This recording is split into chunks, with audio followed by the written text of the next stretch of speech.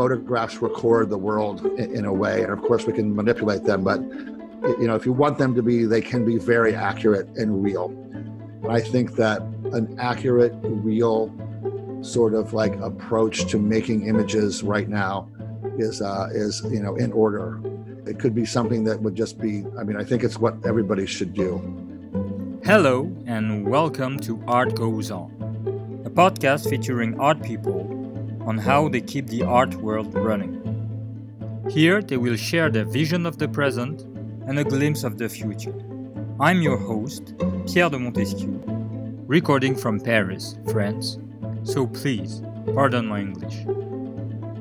Before we start, as we try to make this show interactive, here's a quick reminder to follow our Instagram account at AskArtGoesOn, where you'll be able to ask questions to upcoming guests. Now, onto today's show. I have the pleasure to receive Todd Hido, an American photographer who doesn't need introduction. But in short, he photographs like a documentarian and prints like a painter. Hi, Todd. Hi, thank you for having me. Thank you for being with us. So, Todd, how art is going for you?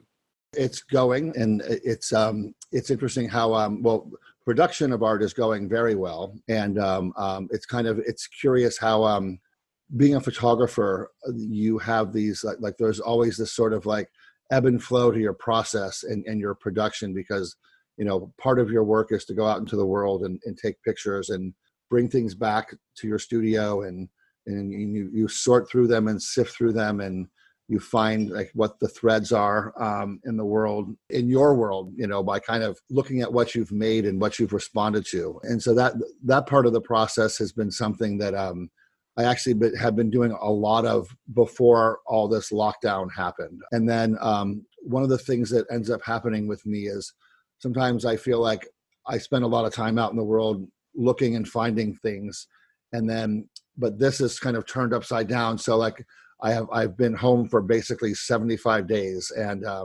ironically, the last place I was Deauville, France. I was working on a commission from the city there for a festival they're having. I'll pronounce it wrong because I don't speak French. I'm sorry. But it's called a Planches Contact. It's, I think, a biennial.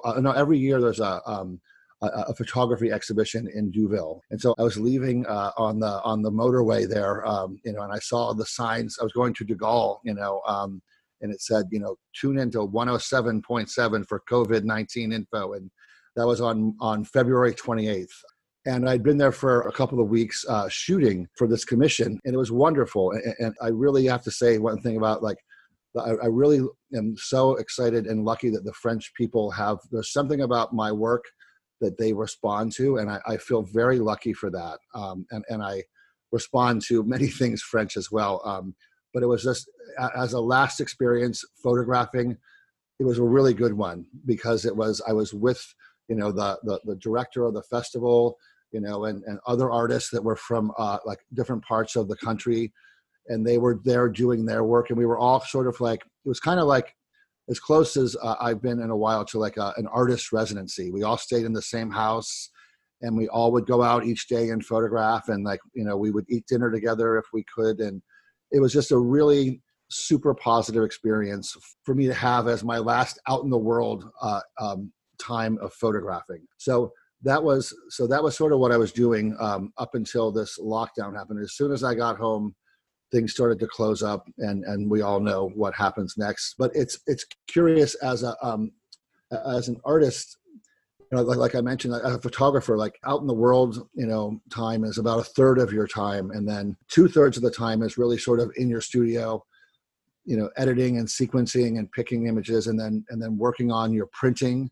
And that's sort of what I've done in the last 75 days. Is I've been sorting through images for shows that I have coming up, and then working on sorting my images from this the commission in Deauville. And I've just been really like extra focused on that, because it's been something that's was really fresh. And so I'm happy for being able to spend my time focusing in on that kind of stuff. When you were in Deauville, there was already the threat of a lockdown. Yeah. Was it a topic you discussed with the other artists of the festival? I don't think any of us, I remember the last night I was there, and I remember there was a young man from Milan, but he had been in France for a while. And of course, when you're on an artist residency and you're in your 20s, you don't really spend all your time looking at the news. But that's something I'm not 20, and I look at the news all the time. And I feel like none of us really understood exactly what was coming. I actually let him know that, like, oh, they closed Italy. And he was like, what? And it was a surprise. I mean, it just occurred. Anyhow, it was sort of like, I don't think we understood what was coming. And I don't think anybody, like when this whole thing started, I remember in the beginning, like, oh, this is a great time. I'm going to get all these different things done. I'm going to be, I'm going to organize everything. I'm going to get all these projects done that I've been wanting to do, but I'm always traveling, so I can't. That sort of lasts for about 2 or 3 weeks. Your spirit for, like, I'm going to learn how to, like, people say, like, bake bread, but I mean, that's a metaphor for me is, so I think that we didn't really know what was coming. So we didn't really have a discussion about it. I do know that it's good to be able to have the shooting experience behind us. And I think, and we're all producing work for this exhibition that will hopefully occur in October in Deauville. But other than that, we were just sort of off doing our own thing, as photographers do. Then the lockdown occurred. As you are doing a lot of workshops, you're a lot in contact with artists and photographers. Have you heard anything from them? Like everybody else, all the things that were planned were canceled. Like I was actually supposed to go to Italy to photograph and be involved in a festival there. And then that was canceled. That was the first thing canceled. I actually was the one that canceled that because I was like, I'm not going to go to Italy because I might be stuck in Italy.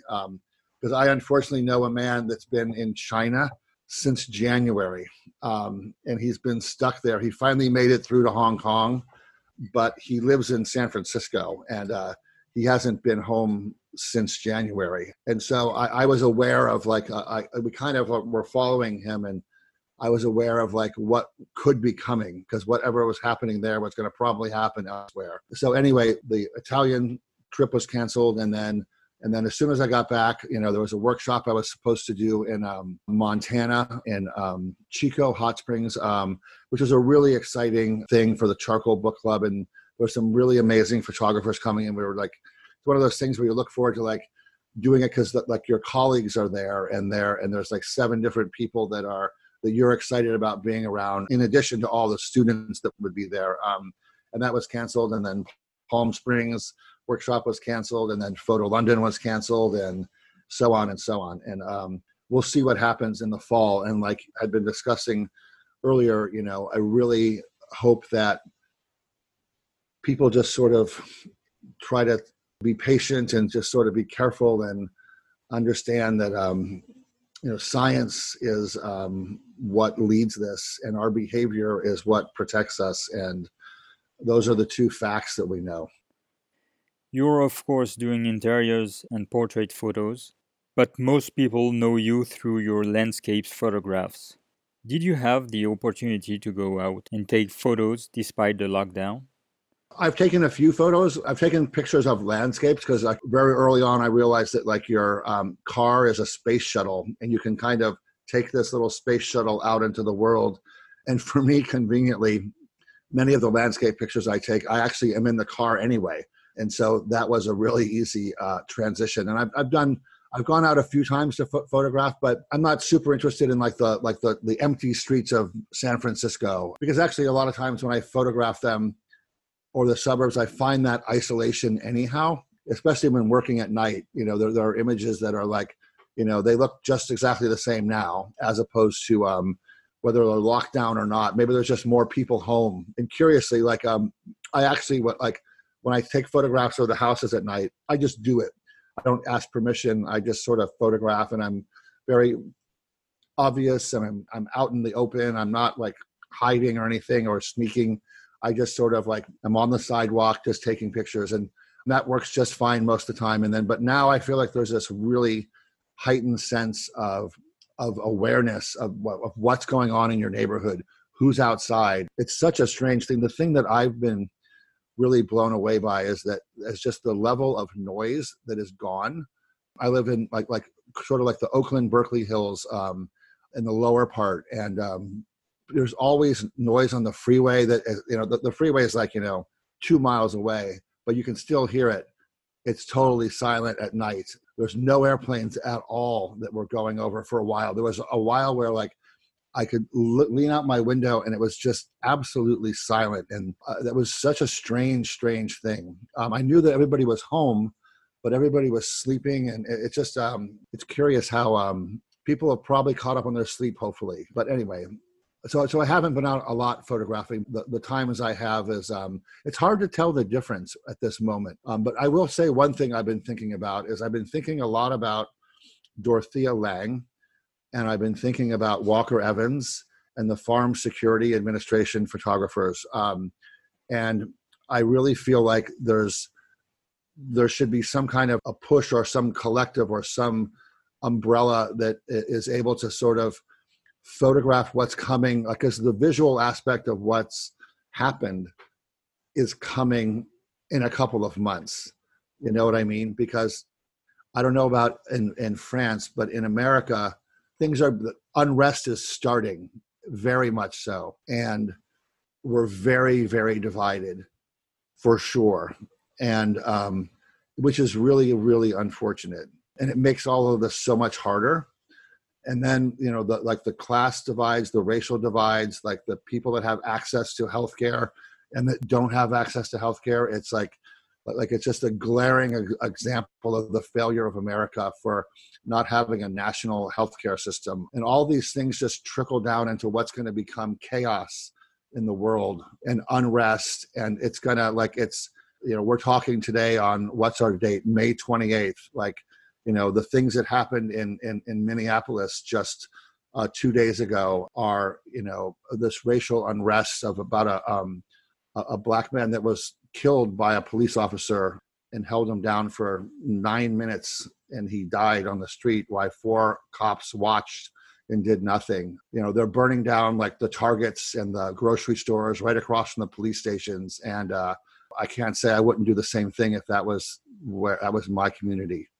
It's really kind of unfortunate. And I feel like it's all connected together because of the stress and the things that are happening with all of us, and it's, I'm sure your stress is the same as mine. I've talked to my friends that work at the galleries, and, they're all, they have the same kind of nobody really knows what's going to happen right now. You often build your exhibitions and make your books by going back to old photos and mixing them to make a narrative. Did the situation made you look at some of your pictures differently?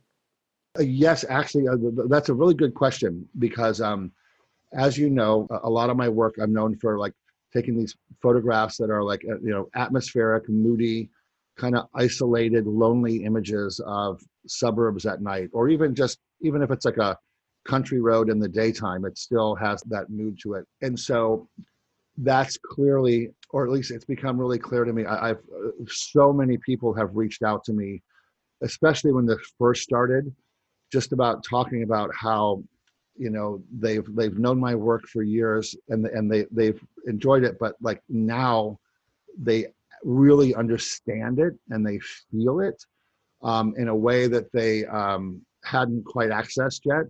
And it's been kind of remarkable how I've been actually one of the outlets for artists is Instagram and other things that are doing this podcast. And, I've been doing I've been trying to be out there as much as feels appropriate. And I've put a whole new level of going back into my pictures. I probably posted more in the last 75 days than I have in the whole time I ever had my Instagram account. And because I would post an image that I felt was related to something that I was hearing on the news and just absorbing the feeling that was going on. And people just responded so much, more than ever that I've ever had people respond to my work, just because they could relate to that. And I think that's one of the joys of art. It's actually, it sounds kind of corny, but it's true. It's you make images to speak to somebody else. Images are a language, and more than ever, they're a very important language that we universally speak. And I feel like the images are doing their job, and they're connecting to people, and they're connecting back to me. And I've really been touched by some of the comments and the things people have written me, just because just saying that, like, even just seeing one picture, like, that makes them feel like they're not alone, in what they're feeling. So anyway, that's a value of looking back through a different lens and recontextualizing your imagery.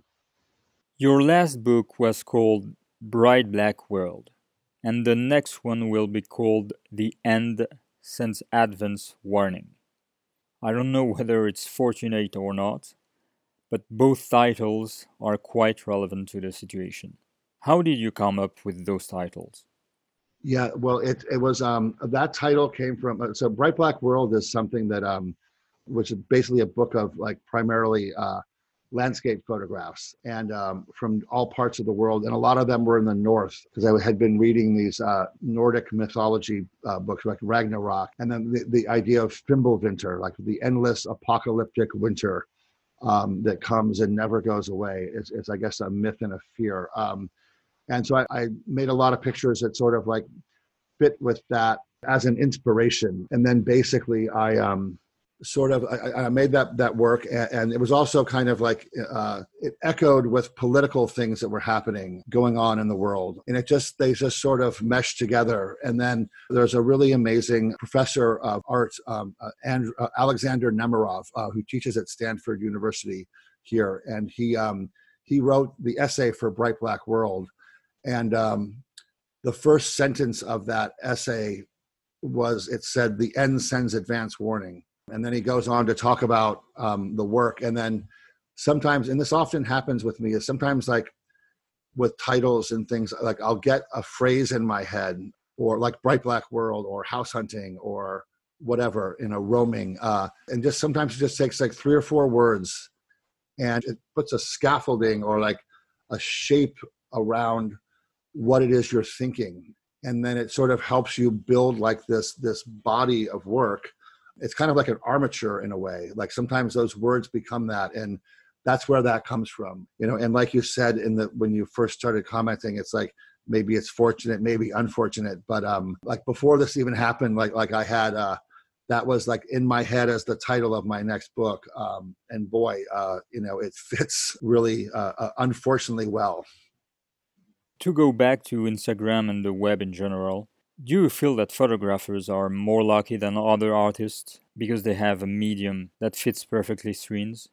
There's no question that for photography, we are very lucky in this situation, that not only can we share things online, and they can look very much like the actual thing looks, but also that we have a platform to share our work that's become a whole language of its own. Like the language of visual images that's happening with so many, like, young people, of course, but like, there's things that like can be summed up with a picture.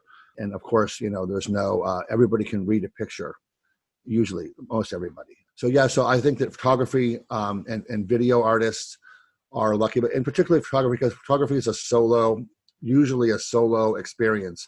Like, you can go out, like I said, I could go out in my little space shuttle and make pictures and come back to my space station and process the pictures and look at them on my computer and then send them off and transmit them out to the world. And so that's something that that photographers have, but like just the super ease of doing that, which is really great. But at the same time, almost anyone now can take a picture and publish it.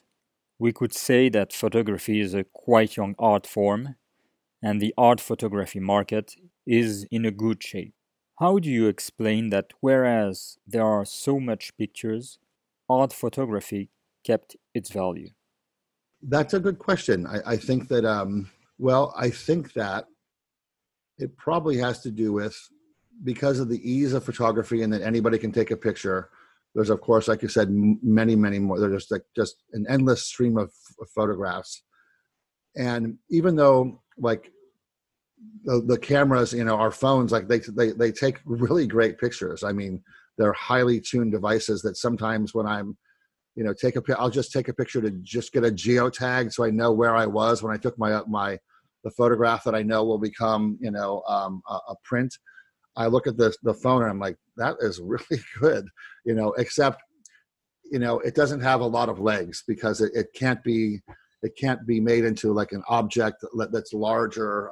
And it can, but like, of course you'll say, oh, there's billboards, but like, you're standing, 50 feet away from the billboard when you see it. But anyway, because of how many photographs there are, I feel like people notice photographs that are, or vision, I guess I hate to say the like my vision, but because it sounds weird, but the way I see things and the way other people see things is really, really unique. And not that I'm not saying that I'm unique. I'm saying that each photographic artist who really like focuses on photography, they end up, coming up with their own way of doing things. And it just sort of naturally comes out, just like, a writer, like the difference between Raymond Carver and, Joan Didion or something like, like writers and things like just their style of writing, the way they do it, like the syntax of the photograph is really, it becomes very prominent and out there. And I think that's how, that people still are interested in photography from artists, even though we're saturated in photographs all the time. Before going to the end of the show and to conclude its first part, in your landscape photography you play a lot with lights and shadows, and there's a lot of clouds. So what is the silver lining here, if I may say? First of all, that's a very metaphorical question, and I never thought about that. For me, I feel like the silver lining with clouds and the silver lining with weather and whatnot is that it's sort of like a blue sky you have a reaction to that. And then you have a reaction to a moody, cloudy sky that is almost like I love it when where I grew up in Ohio, and it was a very, very flat place.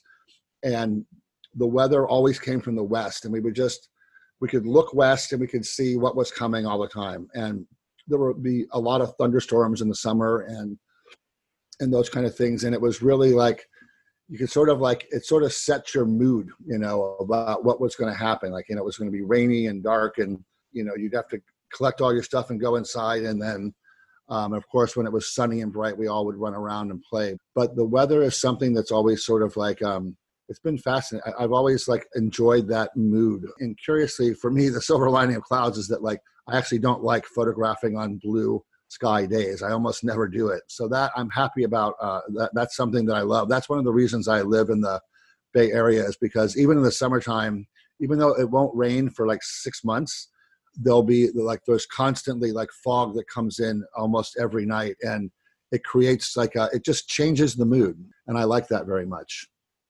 Now I have a couple questions from the audience. The first one from Lawrence Lemonade. I don't know whether it's a nickname or not. And her question is, how did you go professional for the first time?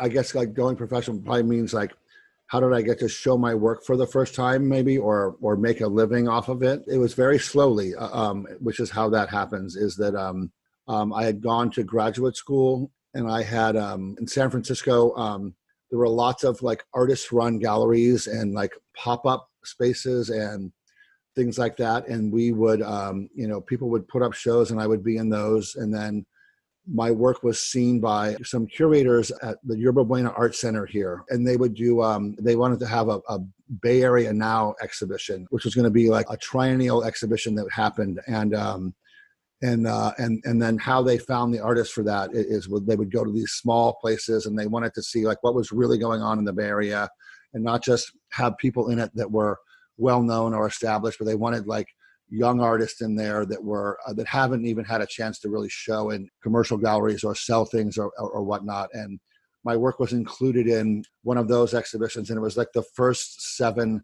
house hunting photographs I'd taken, and they were included in this exhibition. And then it wasn't just photography, it was all kinds of different art. Like Barry McGee was one of the people in the show, and Chris Johansson and Margaret Kilgallen are a couple of other people that were, first shown there. That was 20 years ago. It was 1990, longer than that. It was 1998.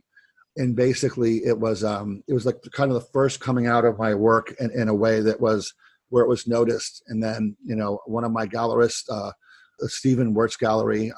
They saw my work there, and then it was shown in a commercial context, and then it just sort of, started to grow after that. And I was lucky. One thing I always know that I've been very, very lucky that is that I make the pictures I want to make because I like them.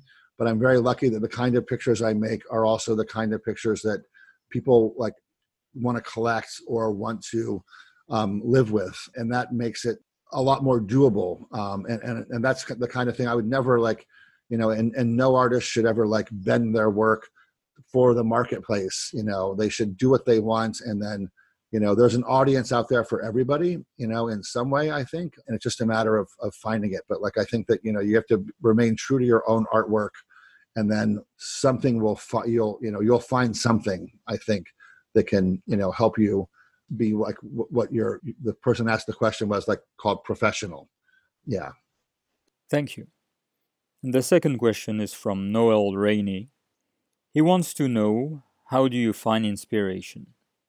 And he takes the example of the house hunting series. Is it the location?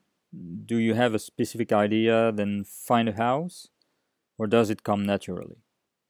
A lot of my stuff originates from just wandering around. How I first found houses at night, it was something that I was working on this little a sequence of images that was in school. It was it had a bunch of people found photographs in it, but I had sequenced them together, but I needed a location for them to be in the visual narrative. So there were people, but I was trying to make a story that was visual out of these images, but I needed a place for them to be.